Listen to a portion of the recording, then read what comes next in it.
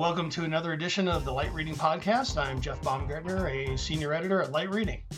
And I'm Bill Hogue, CEO of Gigapower. Hey, Bill. Welcome to the podcast. I'm glad you could join us here. Thanks for having me. I appreciate it. Sure thing.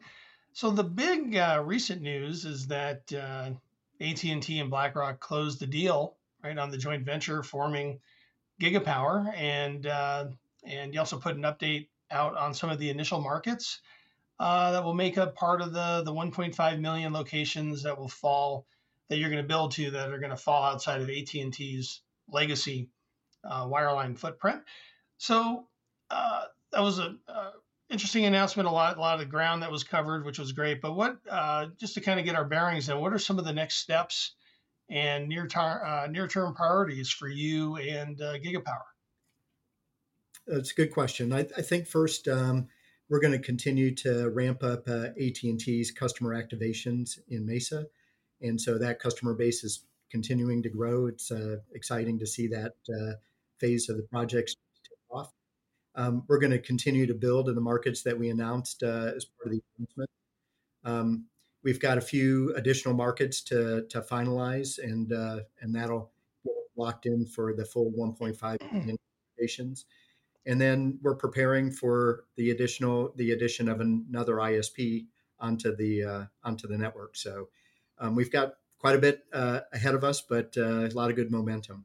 Okay. Now, have build-outs already begun then, They effectively, even though the deal even as the deal was being closed, I guess?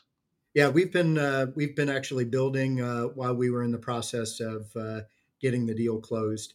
And so that's given us a great leg up. We haven't been public about it because, we weren't an entity until yesterday. Okay. But now that we are, we can talk about the markets that we've already got locked in, and several of them are in construction right now. Okay, great. And as we mentioned earlier, you announced some of the individual cities and general locations where Gigapower is going to be building. Right, I think Las Vegas was on there. There's a set of cities in Arizona, Mesa, you mentioned, Chandler, Gilbert were on there, and a couple areas in northeastern Pennsylvania and parts of Alabama and Florida. So when you kind of look at that group, or as we look at it, have you already figured out all of the markets that are going to constitute that 1.5 million number, or are there still some to be determined as you proceed with your analysis? Yeah, we've got some pretty strong candidates. As I mentioned before, they're not finalized, Okay. but we've got good candidates in the hopper, and they're progressing in various stages. So I would expect that you'll start to see some additional announcements as we get those locked in the near future. Right. And how, can you offer any color kind of on how you expect Gigapower to release this information? Is there like a cadence you're thinking about in terms of making market announcements, or will you put the information out as soon as you get something locked up? Yeah, as soon as we lock it in, we're going to announce it so that communities know that we're coming. Okay. Yeah. And what is going to be the process too, in the individual markets? Because I think in the past we've seen entities like stand up like a web page, right, and say, hey, we're coming to the city, sign up to get information. Is that how you're going to proceed, or how are you going to kind of get the word out in some of the markets? Yeah. So we're a wholesale provider, so we really don't have kind of a retail presence. So the ISP would do that. So AT&T in this case, as our anchor customer, would tell communities that they're coming. They have a notify me system where you can put in your address, and as soon as service is available, they've got a system to notify customers that service is now available to be ordered. A lot of that will be done through the internet service provider. Okay, great. And I thought it was really good in the press event you had. By the time people are listening to this, it'll be a few days, but it was great because I think one of the big questions was, hey, what's the criteria that you're using to select these markets? And you had mentioned on the press call that being the first fiber provider to the home in a market is a pretty key criteria, or maybe the primary criteria. But what other types of criteria are kind of tied into the decisioning? Yeah, well, there's the growth of a particular community, the propensity to purchase the products that we're going to be offering. There's the willingness of the community to cooperate with us and partner with us in terms of permitting and franchise agreements and things like that. So all of those factors come into play as you start to um, decide which markets you're going to go make an investment in. Right. And for the ones that you've announced, then, so you have already had those discussions with the local authorities, and I assume you need to have that wrapped up and tied up together before you proceed. Yeah, our process is a really early engagement of those community leaders. Before we even make a decision on whether or not we're going to make an investment, we meet with those community leaders, try to understand what their requirements are in terms of permitting, in terms of restoration, things like that, what the franchise agreement might look like. And all of those discussions happen upfront because it's important that we have the right partnership with those communities. We're going to be there for a long time, and we want to make sure that we've got the right partners when we make a, you know, several $100 million investment in a community. All right.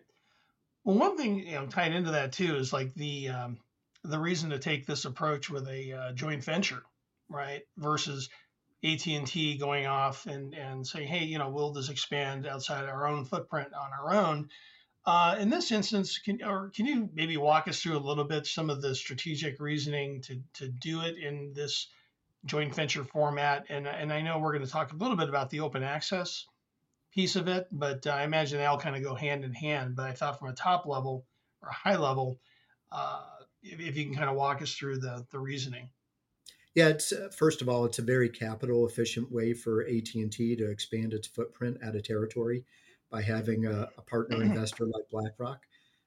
It's also a great opportunity for us to get this open access platform stood up and have AT&T as the anchor customer, but also have the opportunity to add additional internet service providers to the platform.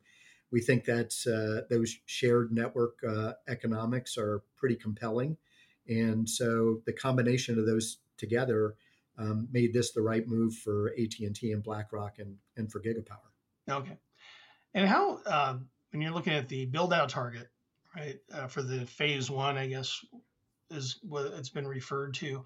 How comfortable are you with the expectation that you'll be able to complete this phase to the 1.5 million locations by sometime in 2025, right? Because I'm asking that just because, for the last year or two, we have heard a lot about supply chain constraints. It seems like it's easing, but it's kind of feels like it's still looming in some areas. And then there's also access to labor, right? That's a very critical part of this. And 2025 was mentioned, but yeah, I was just curious if you feel pretty good about that, and what you're doing to kind of reduce or mitigate, some of the issues I mentioned.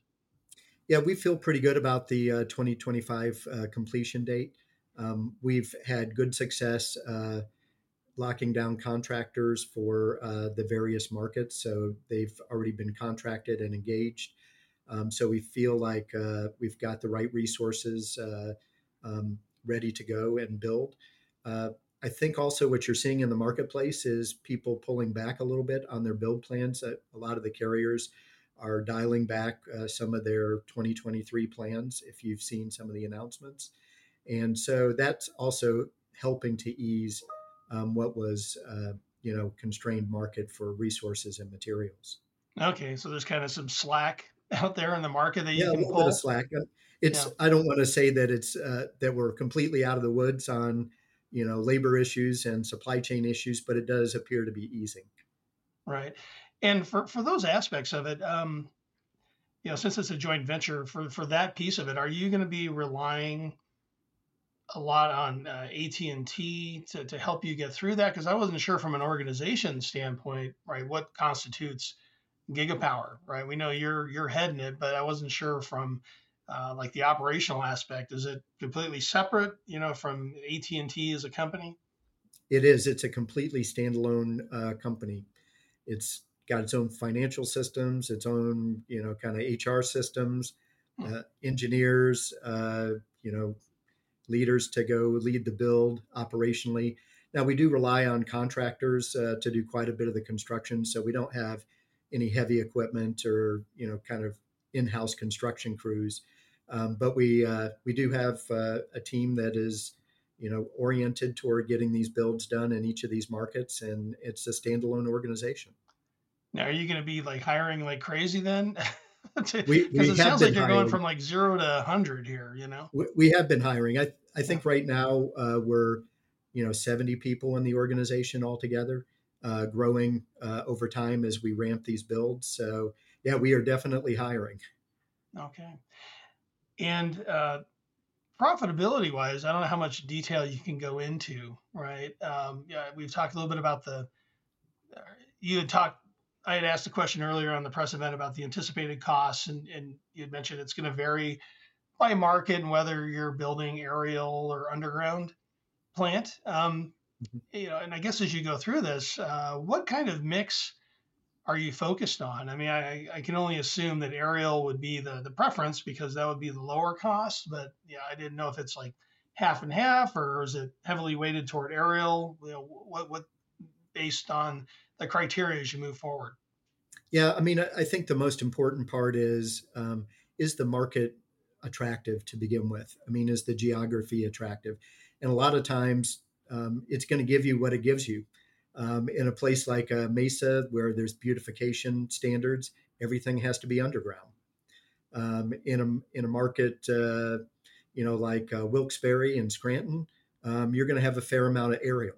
So I think from purely if you just looked at it from a cost perspective, sure, everyone would prefer aerial.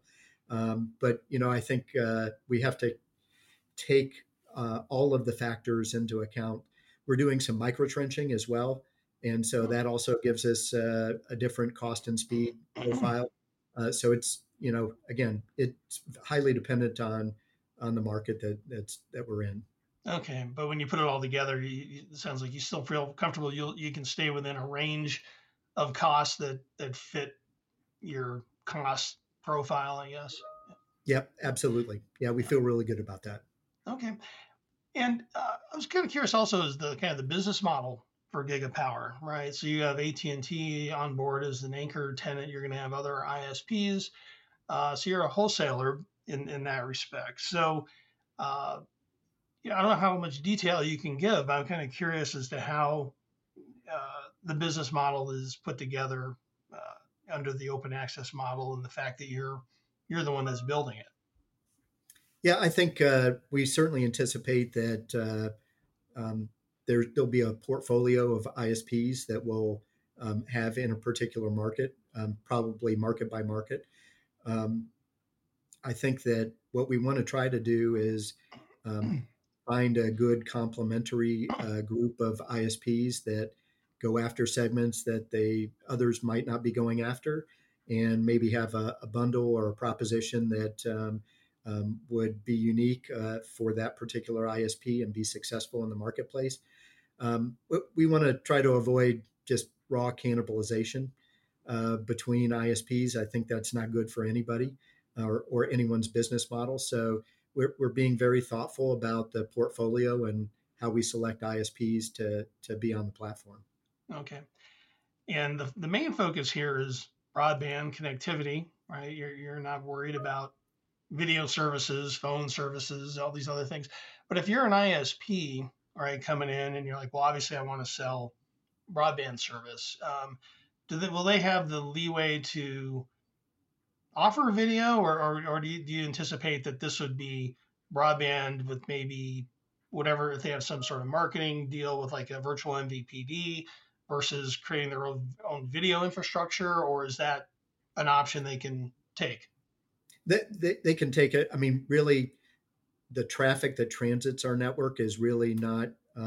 It's completely up to the ISP. So if they want to offer a VoIP phone service over broadband, they could do that over the top.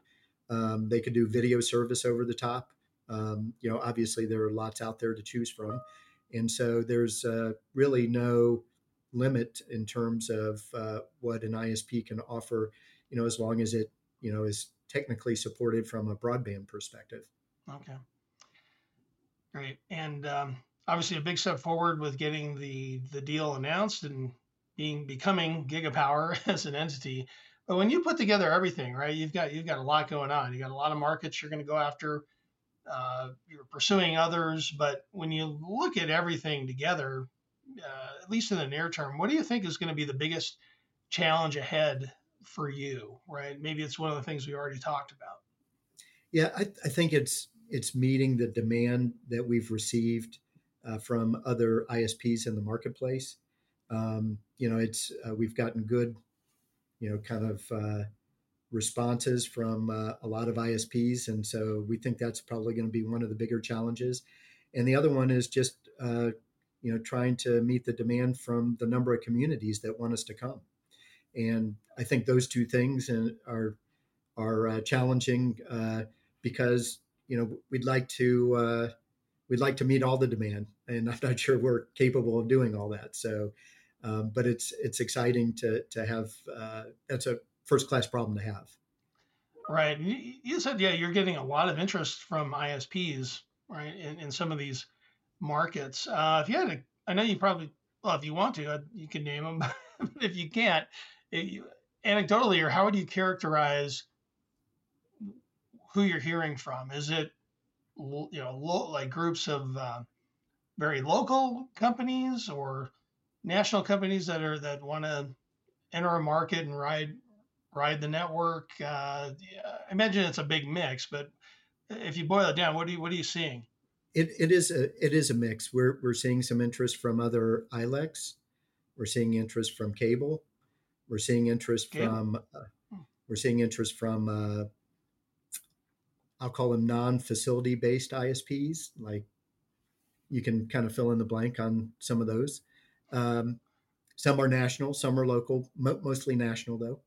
Uh, and so, and we've actually gotten some very, I'll call them unique or emerging business models where particular companies want to bundle broadband with another product.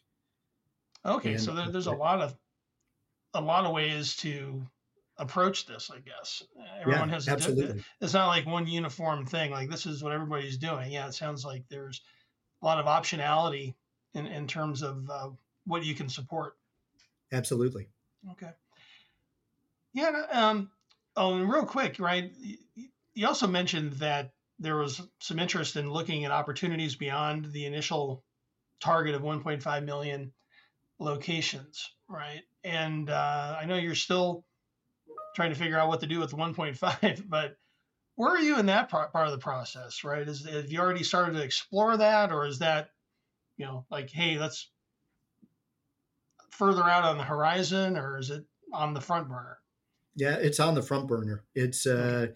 we have a pretty structured process that we follow, and we've got lots of opportunity in the top of the funnel. And as we kind of go through our selection criteria and use the tooling that we have, they're making their way through the funnel at various stages. And so we've got several markets that are nearing the bottom of the funnel that are beyond the 1.5 million locations that we've initially announced. Okay. Stay tuned. I mean, do you expect? I mean, 2023, or you think you'll be, already looking to expand this year, or yeah, I don't know how. Said front burner, so timing wise, I'm kind of curious. Yeah, I think that could be a real possibility. Okay. All right. And, we talked a little bit about it, but I'd like to maybe dig in further to the open access model a bit more. And we talked about it earlier, but I mean, how critical is that piece of it with respect to making the joint venture work, as a financial success? Yeah, I think with an anchor customer like AT&T, we think that that proposition is going to actually produce pretty good penetration in the marketplace. We think that those returns will get even better when we add a second or third ISP in the portfolio. So I think that it's not a make or break to have the second or third ISP on there, but it certainly makes the returns a lot more attractive. Okay. And so you said you were hearing from a lot of there's a lot of interest from ISPs, a lot of different types of ISPs, different ways they want to uh, head into the market by working with Gigapower. Uh, I guess number one, can you talk a little bit about like what the process is? Like if I'm an ISP and I'm like, well, I'm looking at northern Pennsylvania, some of the markets that you've got there. How do I get involved? And then tied into that, is there a limit in terms of the number of ISPs that you'll allow in a specific market, right? Because obviously you don't want to oversaturate the market with service providers and make it really difficult, for everybody to get a return on what they're doing. Yeah, I think we're taking again a portfolio approach to this. Yeah. Each market will have its own, I'll call it ISP portfolio, and that'll probably limit the number of ISPs we would want, depending on the market and the profile of that portfolio. So I think that sometimes more is not better, and we're being very thoughtful about how we construct this portfolio in each market. Okay. Right. And the last thing I wanted to touch on was bead, since bead is on the horizon. And again, another thing that we talked about, that had come up on the press event a few days ago. But can you elaborate a bit on how Gigapower would consider participating in that program? Once we know the dollars that are going to be allocated to the states, and would Gigapower then look to apply for these funds on its own, and apply the open access model that you're going to be using in the other markets? Yeah, I think it's a really good fit, as we talked about previously. Um, I think the opportunity for a community to pick a provider like Gigapower as an open access provider and have multiple ISPs come into their community and offer service to the residents is a great model, because they don't have to pick a particular provider to provide the service. They can pick Gigapower and get multiple providers to provide the service, and really offer choice and competition in their market. So I think we're a great fit for BEAD. The feedback we've gotten from a lot of the state broadband directors has been positive in the model that we've seen, and so I think that we'll embrace the BEAD opportunity. It's also a partnership with our ISPs. We want to go to places where our ISPs that are going to be riding on the network want to be. So we don't want to build a network that nobody wants to go offer service on. And so Right. it's a partnership for us to consider where we would go bid on BEAD opportunities and where ISPs would want to offer service. Right. And you consider then BEAD would really be your path into Gigapower's path into the rural market, because everything else is more like urban, suburban, right? Yeah, I think that even in urban, suburban, there are areas that are opportunities that are underserved from a broadband perspective, and I think even some of those areas will be opportunities for BEAD.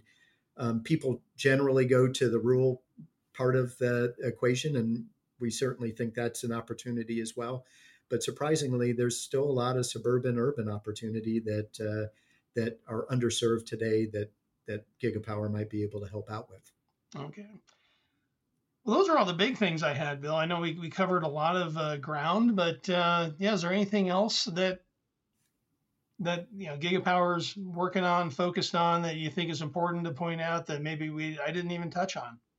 No, I think we're obviously excited about the opportunity to bring this kind of commercial open access platform to the U.S. in a scaled way.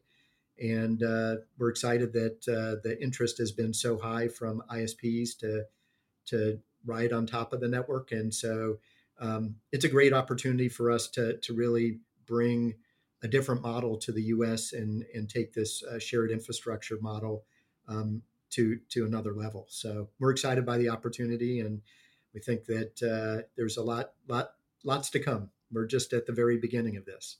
Right. Well, great. Well, I think that's where we're going to leave it today, Bill. But thanks again for joining the podcast. It was great to get a lot more detail about what you have going forward. But we're definitely going to keep tabs on your progress, and hope to stay in touch on it. Thank you, Jeff. I appreciate the opportunity to tell our story today. Sure thing. All right. Thanks, Bill. Take care.